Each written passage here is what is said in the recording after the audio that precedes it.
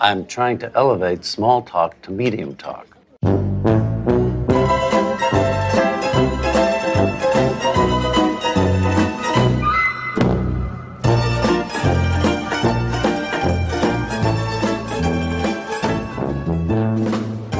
Hi, I'm Alexander Chester, and I like whale blubber for breakfast.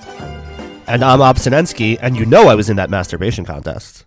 Welcome back to Pretty Good, a Curb Your Enthusiasm podcast. We've made it to Season 2, and today we're going to talk about the Season 2 premiere, The Car Salesman, which originally aired on September 23rd, 2001. By this point in time, I think you had already come back to the United States after a very short year abroad in Israel. Is that correct? Oh, I'd been back probably for over a month at this point. Okay. So what were you there for 6 days?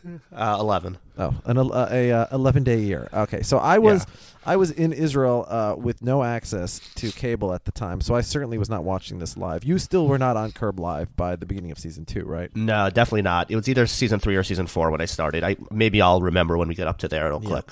All right, so why don't we jump right into Season 2? Yep.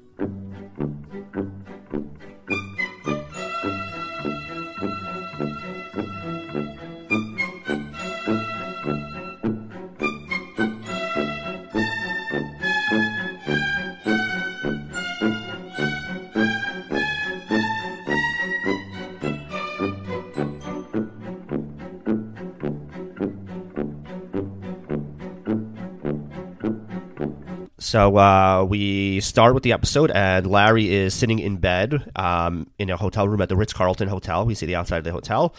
He is watching the Maury show when Cheryl walks in, and she's upset that he's not dressed and ready, and she's even more upset that he seems to not have left the spot in the bed since the moment she left him this morning. He's apparently just been sitting in bed all day watching trashy daytime television, and Cheryl's very frustrated by this. She tells him, you need to go get dressed because we have to go meet that woman to go see the house. And Larry wants to see which person on the Maury show is going to get rehabilitated from boot camp and just asking for a few more minutes. Cheryl wants to know, are you ever going to work again, or are you retired now? What's the story? What's going on here?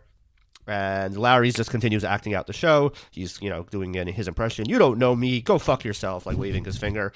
And, so what becomes clear is that the Davids are now living in a hotel because they sold their old house. Oh, maybe we don't find this out to the next scene. But it makes no sense, though. They sold their house and moved into a hotel. Why didn't they buy a new house before they sold the old one so they wouldn't have to move into a hotel, move twice? Correct. Yeah, Where's that's what stuff? None of this makes sense. Yeah, that's what 90% of people do, especially extraordinarily rich people.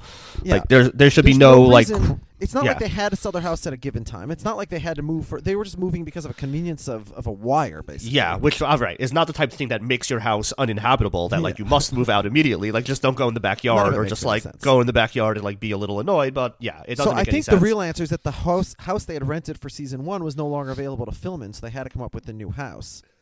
And then they decided, so they just wanted to explain it. We'll make the house search part of the series, part of the season, but because they literally didn't have that house, they couldn't even film anything in it, so they had to start the next season in a hotel. Yeah, I guess they could have just not shown where they're living at the moment and just pretend that they're still in the old house and just have the Larry and Cheryl coffee shop. Exactly. But whatever. I guess that's just the way they decided to go. Yeah, but I agree. It doesn't make any sense. So as we said, we see them. They're outside the house. Larry thinks the house is too big. The real estate agent and we instantly recognize this house as the house that they'll live in for most of many years seasons. Of the series. Correct. And the real estate agent tells them that these are highly motivated sellers. They're ready to move in a few days, and here's the kicker: they're even open to a cash offer, which anyone who's ever bought a house before. Every seller is open to a cash offer because it's superior to a leveraged offer. So this is just obviously whoever wrote this doesn't understand basics of real estate sales, but a cash offer is better because cash. Anyway, so they get invited into the house by a woman named Barbara. Everything looks very nice. She shows them the great view that they have from the porch here. Larry comments that his father was an Italian fisherman. I don't know why he decides to tell this obvious lie. Barbara mentions that she saw a whale breach earlier this morning. Larry asks if he would be able to shoot from the terrace because he likes blubber with his breakfast. Again, this is very bizarre Larry behavior, even for Larry David. Shtick. Yeah, it's just I don't know. It was very strange. My issue is yet another sort of error of the house buying process. When the woman first answers the door, it's not clear whether she's the selling agent or the homeowner. We quickly discover she's the homeowner. This is not as egregious as the cash offer or the moving into a hotel, because sometimes you will find the owners there, but almost all the time you will not find the owners there. It's just the selling agent, because they don't really want the buyers and owners, the prospective buyers and sellers, to meet each other, certainly not at this early stage. Yeah, only bad things could happen from that, generally speaking. Although in this case, well... Yeah. Anyway, so the real estate agent wisely remarks that Barbara should not pay any attention to Larry. Yes. All of a sudden, the man of the house, Jay Schneider, walks in. He recognizes Larry. He says he used to call him during the Seinfeld days. I guess they were in touch about various business things. And he mentions that he has recently signed Jason Alexander into his managerial clients. And it's finding that it's been very frustrating to find acting roles for Jason because everyone wants him to just still be George from Seinfeld. And, of course, George is an idiot. And it's a shame because Jason's actually a very talented actor who could branch out and play all sorts of different characters, and he's just not getting the work that he deserves.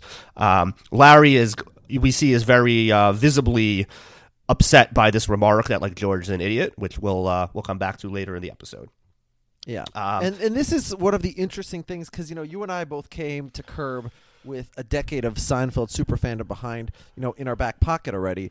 And we, at least speaking for myself, when I first started watching Seinfeld as a kid, I had no idea who Larry David was. I didn't know that George Costanza's character was based on somebody. One of the really fun parts to me of watching Curb over the last 2 decades, not as much now, but at least in the early seasons of Curb, was seeing the layers of the onion peeled as I learned, actually, George Costanza is just Larry David.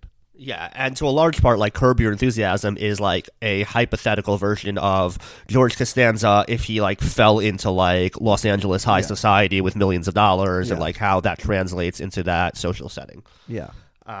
So Jay suggests, maybe Larry and Jason should, let's get the band back together. Maybe you guys could work on a project together.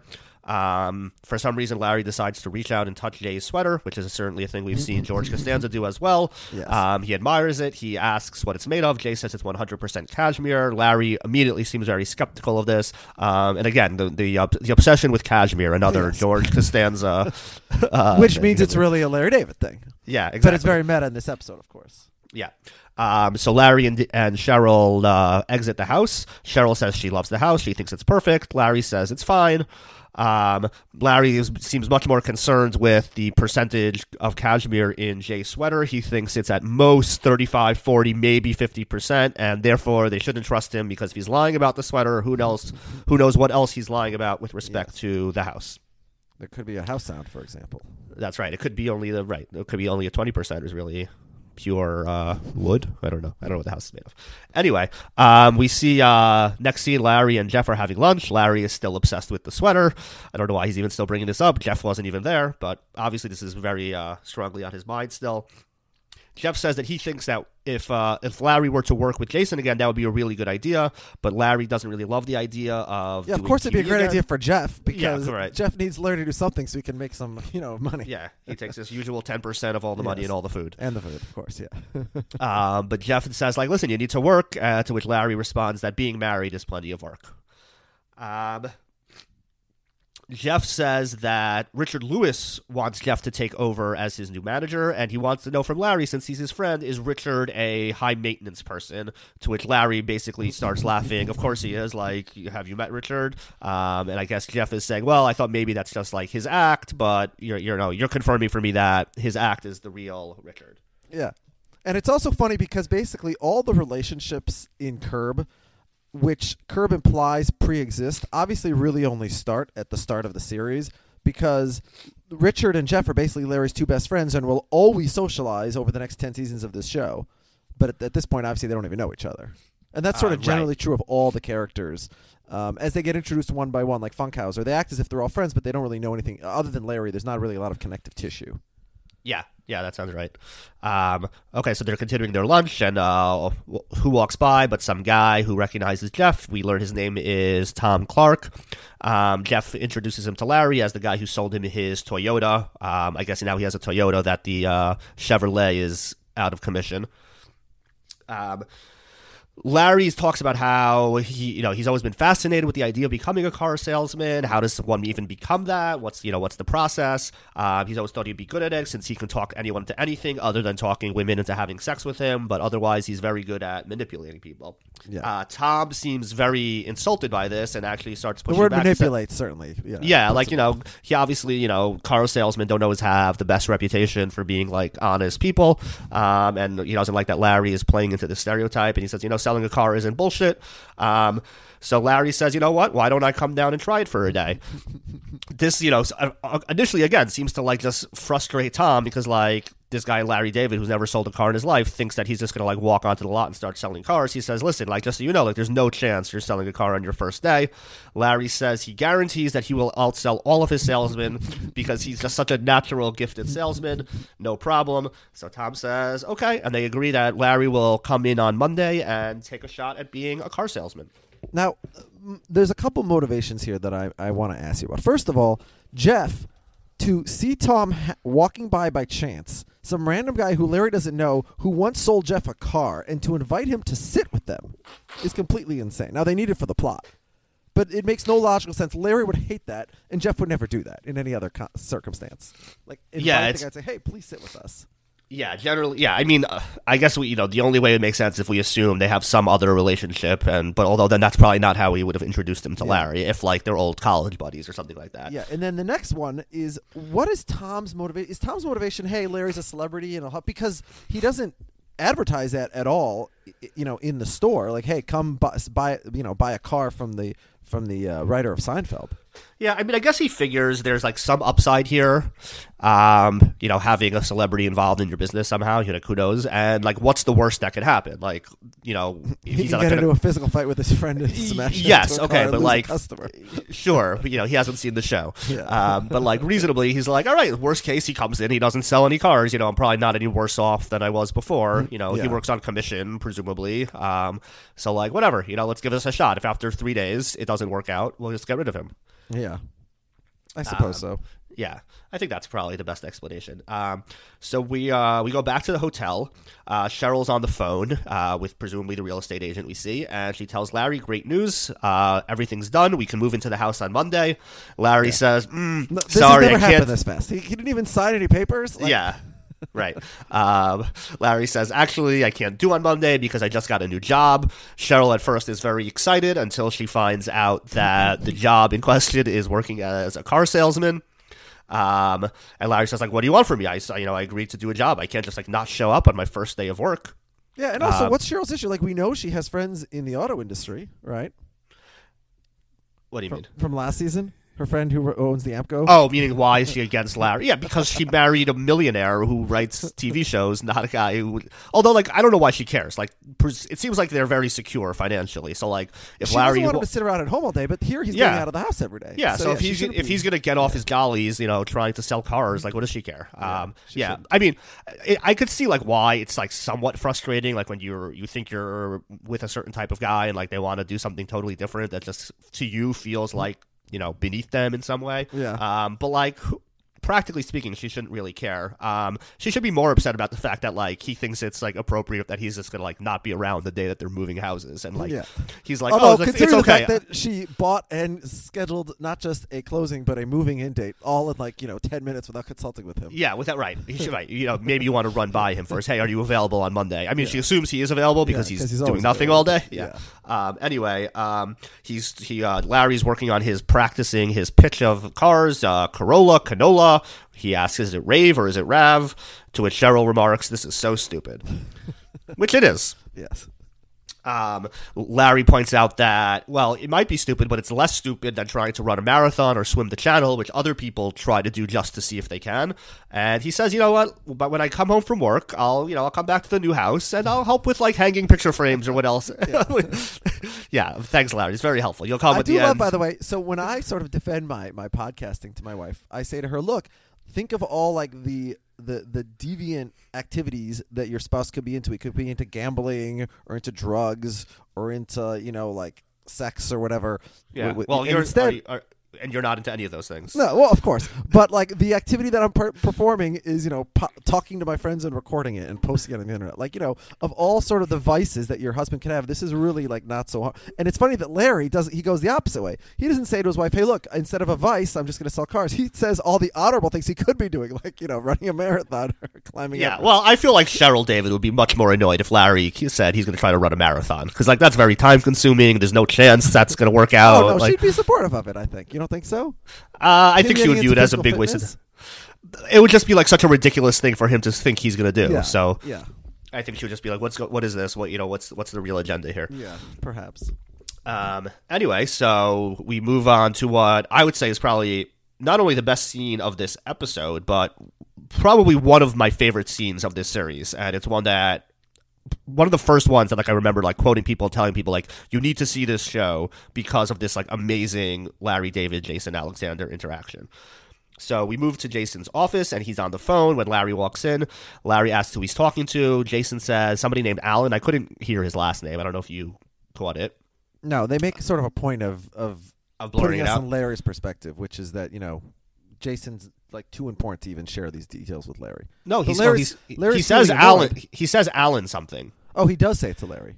Yeah, he says Okay. Alan something. Yeah, it's that Larry wants him to pass on a hello. Yeah, he says, say hi for me, to which Jason, he just says goodbye and There hangs wasn't a up, and then, right, Larry asks why he didn't say hello, and Jerry says there was no opening to do it. Yeah. So, they quickly catch up, and Jason basically reiterates what we already had heard Jay tell Larry the previous day or two ago, that he just can't shake the George thing.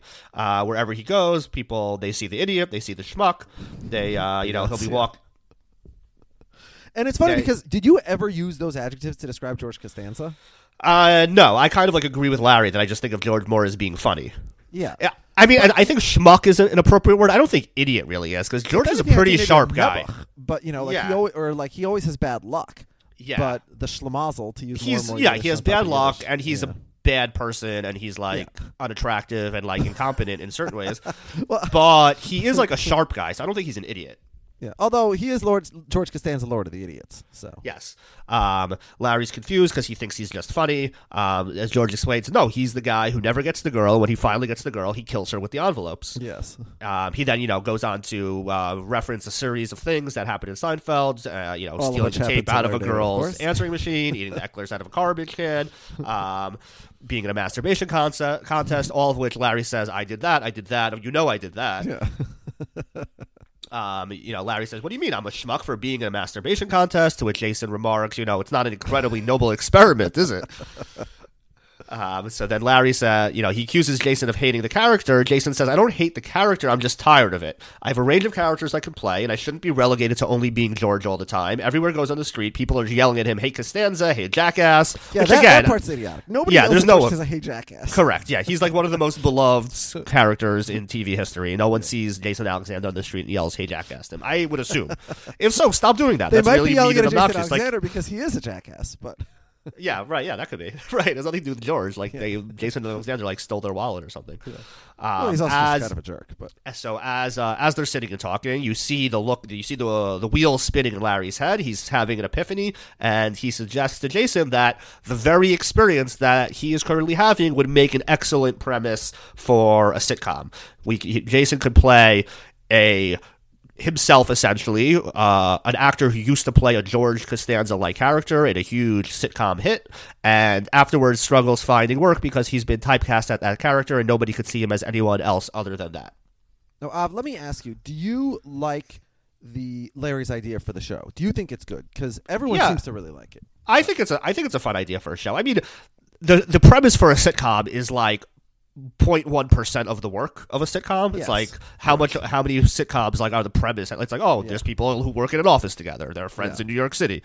The execution of it is 99.9% of making a good sitcom. So like, but yeah, I think that could be a fun premise. Especially if you get interesting people involved, you could do a lot of just like inside Hollywood stuff, and like people are generally interested in like the machinations of Hollywood. I think in TV and movies, so it could definitely be a worthwhile sitcom. I think. Okay. Jason says he's interested. Let's do it. Let's try to make this happen. Larry says, oh, actually, I can't because I just started working. I'm going to be starting to sell cars on Monday. And Jason, of course, is extremely bewildered because why did they just have this meeting to brainstorm ideas if Larry is not going to do it? And what is he exactly is he doing that he's out of showbiz now so he could sell cars? Yeah. He's very confused. Now, to be fair, Larry did not come into this meeting intending to come up with any ideas. I mean, Larry even says our managers have set us up on this little blind date here. Yeah, of course. But, like, Jason probably at least assumed that Larry's coming in with in good faith, with, like, the idea of being, like, if they come up with something, they'll, try to pursue it. Yeah. Not that, like, Larry's, like, already, like, committed to some other thing that has nothing to do with TV. Exactly, yeah. So we get like a nice montage of Larry getting ready for work. This is similar to the montage we had when he goes back to the jewelry store and not want to be seen as a homeless man in season 1. He's getting on his tie, he's shaving, he's having a shower, he gives Cheryl a kiss and says, "See you in the new house," and she wishes him luck on his first day at his new job. So we then cut over to the car dealership. Larry is in Tom's office, and all we really need to hear is the end of the conversation where Tom makes it very clear to Larry that he's not allowed to start really negotiating price with any customers without coming to talk to him first.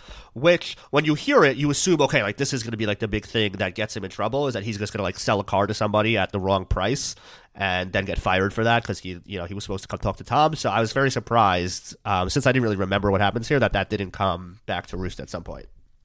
Yeah. We then see Larry interact with a series of customers that he tries to charm them all rather than showing any knowledge or ability to deal with cars. First, we have a guy named Archie. Larry remarks that his wife's name is Veronica. Well, this will be a common theme here.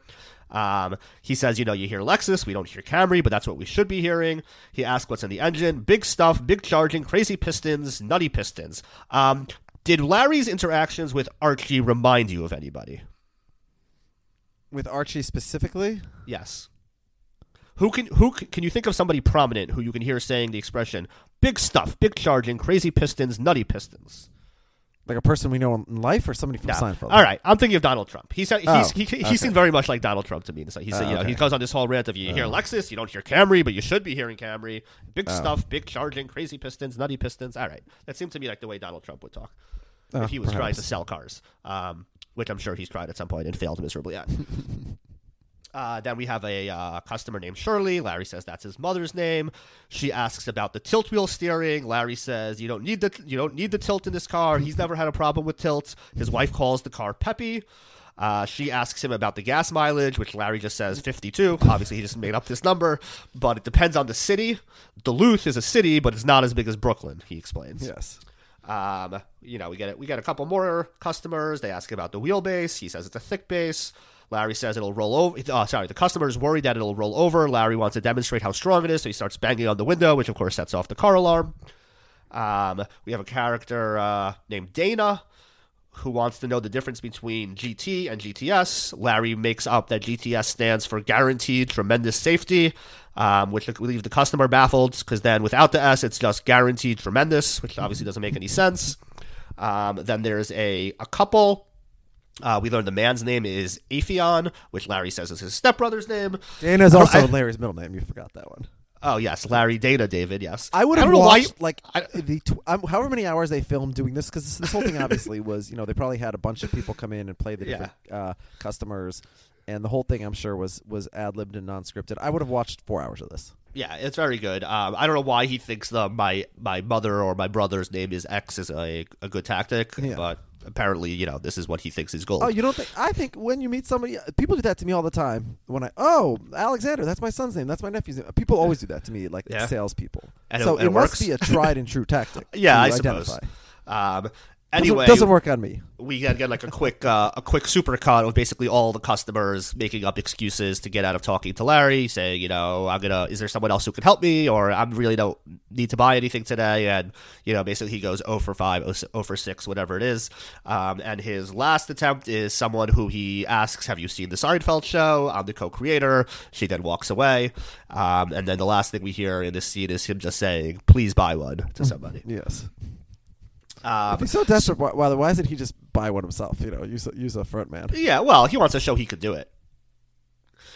So Larry comes home. Cheryl asks how it went. He says he didn't sell anything. So Cheryl wonders, hopefully, are you over it? But Larry just really doesn't want to quit.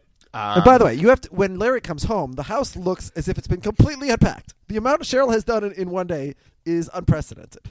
Yeah, well, presumably they hired movers. So I mean, I don't know. But they already have all like their little accoutrements and their little, everything is good to go. Yeah, it's a bit much. But they're in the house. They both agree that something about the house seems a little bit different than when they saw it earlier.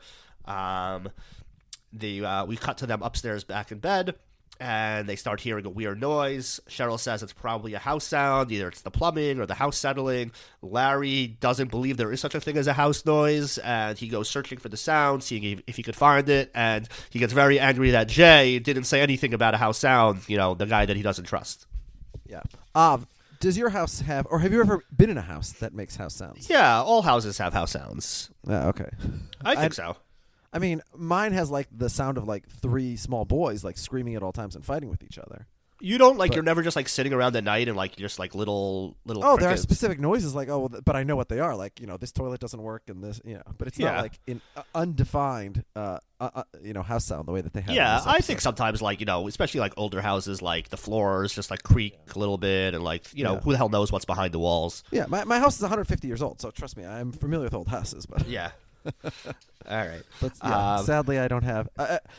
It's not that I don't have house sounds; it's that I do. I just know what they all are, and I know who I have to pay to fix them. Which I almost wish I had a unsolvable house sound, because then I could get my wife off my back and say, "Listen, it's just a house sound." Yeah. A house sound is probably more annoying than a wire in your backyard. Well, yeah, because the wire you only notice when you actually go outside. But right.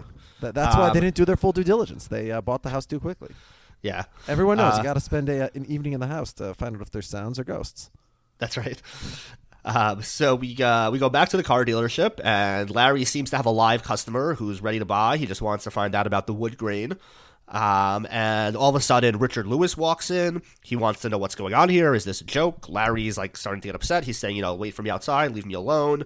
And basically, after a few seconds of them interacting, the customer just like walks away. And Richard Lewis wants to know what's going on. What are you doing here? What are you fucking Willie Loman?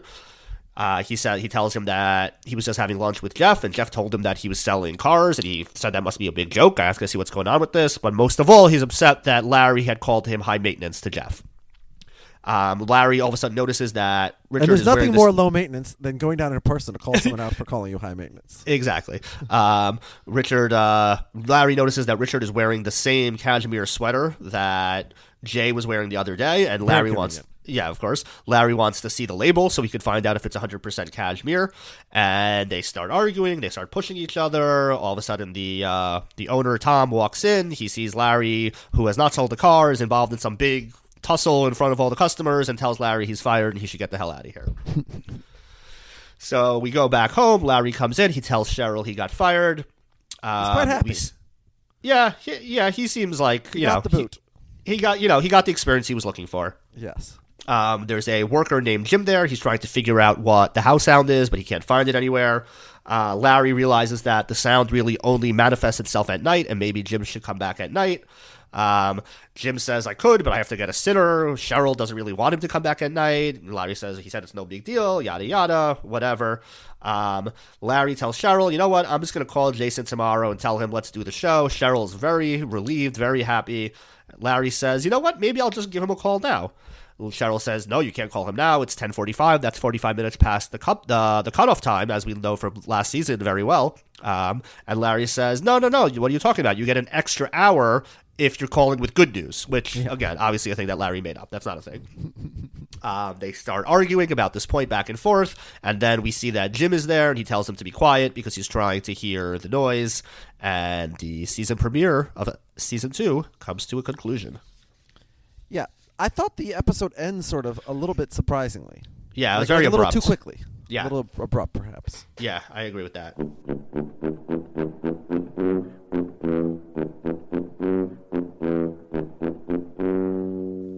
Other than that, though, what's your takeaway about this debut episode of season 1? I thought it was a better than average episode overall. Although I think the Larry Jason interactions does a lot of the heavy lifting. That's just like such a memorable scene. It's just like so exciting to actually have Jason Alexander in the show, and the whole dynamic of Larry as George and George as Larry and yada yada. And, I think in 2020 we take that for granted a little bit, but if you can transplant back to the first time you saw that 18 years ago or 16 years ago or 20, whenever it was that you saw this for the first time, I guess it couldn't be more than 19 years ago.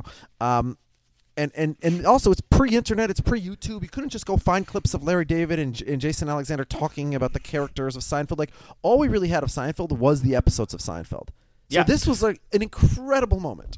Yeah, which is why as I said earlier, like this was the thing about the show that like I was instantly just like blown away by, and like telling people you need to see this thing. If you're a Seinfeld fan, there's a scene where the guy who was the inspiration for George like hangs out with George, and they talk about Seinfeld and George's things that he did on the show on Seinfeld. It's just like, it was crazy at the time. And I think it still holds up like so many years later, just because the more we get to know Larry David, as you said, the more we see how similar the two characters are. Yeah. So what's so I'm gonna give it 3 pretties. I'll say pretty good. It's overall it's not an amazing episode, but I'm definitely excited to be back into season 2, and I know that we're gonna just get better from here. Yeah, I'll just go like a tad higher and give it a 3.5. Pretty good. I think I did that right. Did I do that right? Yeah, sounds good enough. And that's because of the Jason Alexander scene. Yeah, I think without that scene, this is probably a weak episode. But that that scene and just the whole excitement of like Larry and Jason doing something together, and we know if you know where the season goes, that just gets me really excited for this episode. Yep.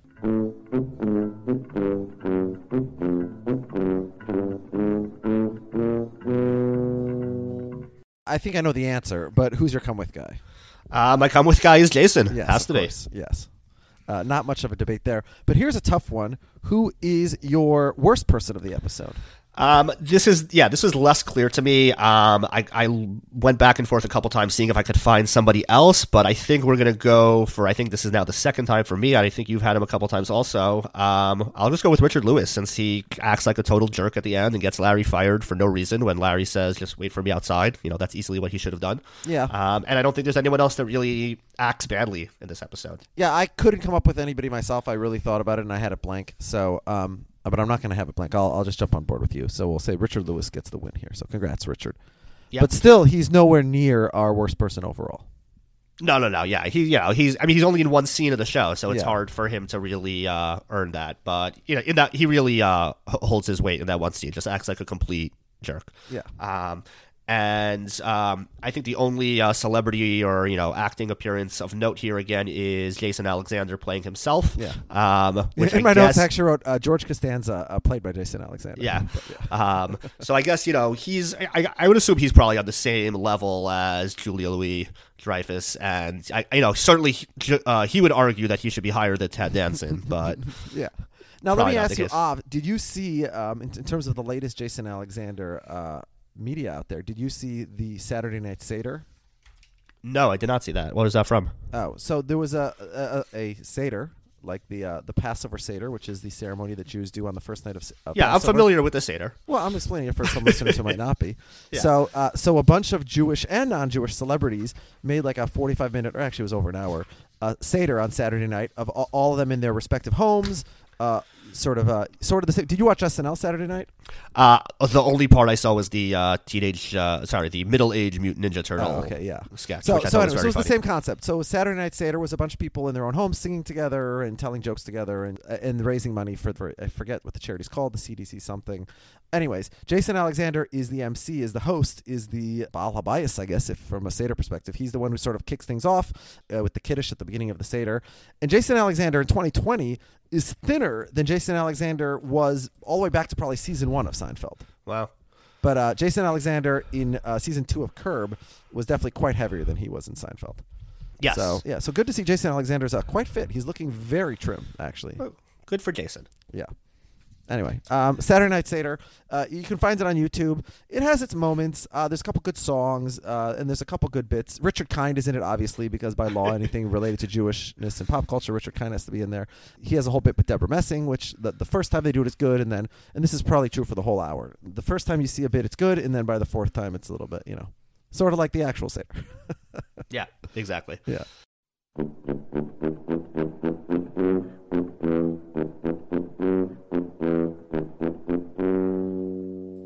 All right. Do we have any emails? We have 3 emails. The first one comes from Bob Savage, who says, "First episode I ever watched, and I love it.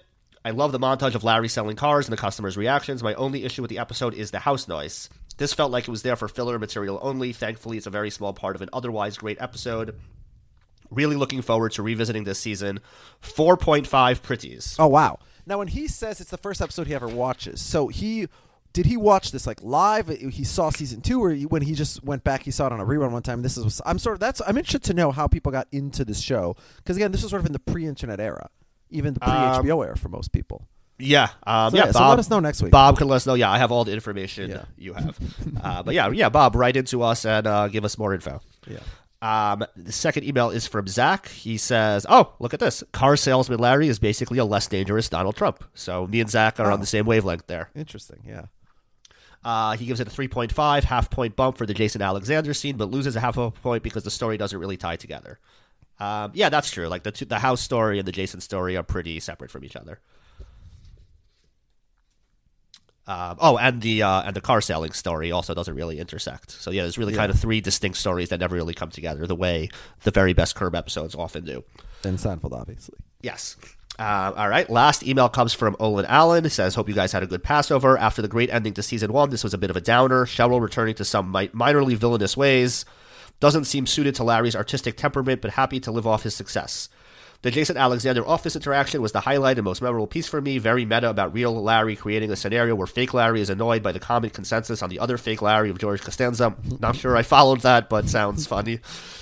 Jason Alexander also plays up some George elements, such as the snort when stating he hates playing George. Also disagreed that he was a loser that never got the lady, considering the number of attractive girlfriends George had. Yeah, I agree with that. George is getting girls left and right. Yeah, but he never keeps them. Yeah, but it's like he's not. But yeah, he gets girls. Yeah. He also enjoyed seeing the items on his wall. A portrait of Coneheads was very funny, for better or for worse. Just looking. It's surprising that he doesn't have Seinfeld anywhere in his office, but I guess everyone knows that. But you still think there would be some sort of Seinfeld memorabilia somewhere in his office. It's a little bit odd. I agree with you. Yeah. He thought the car sales montage was a bit light, but the music underplaying it kept it at a good rhythm. A bit disappointed he played the I Wrote Seinfeld card. Ending really petered out. For the Come With guy, not a great episode for it, but Jason Alexander, villain of the week, he goes with Richard Lewis. Okay. And for the rating, he gives it 2 out of 5. So Olin a little bit lower on this episode, or quite a bit lower on the episode. And he was a little bit higher for much of last season. So yeah. When we zig, he zags, and when we zag, he zigs, I guess. That's why we keep Olin around. Yes. All right, what do we have next week? Next week we have Thor, an episode where Larry has a negative interaction with a professional wrestler. Thor, of course, is the nickname for one of my favorite players on the New York Metropolitans. But, of course, he got injured for the whole season. He has Tommy John surgery. But given that this is a season that will probably not exist, I say that is... pretty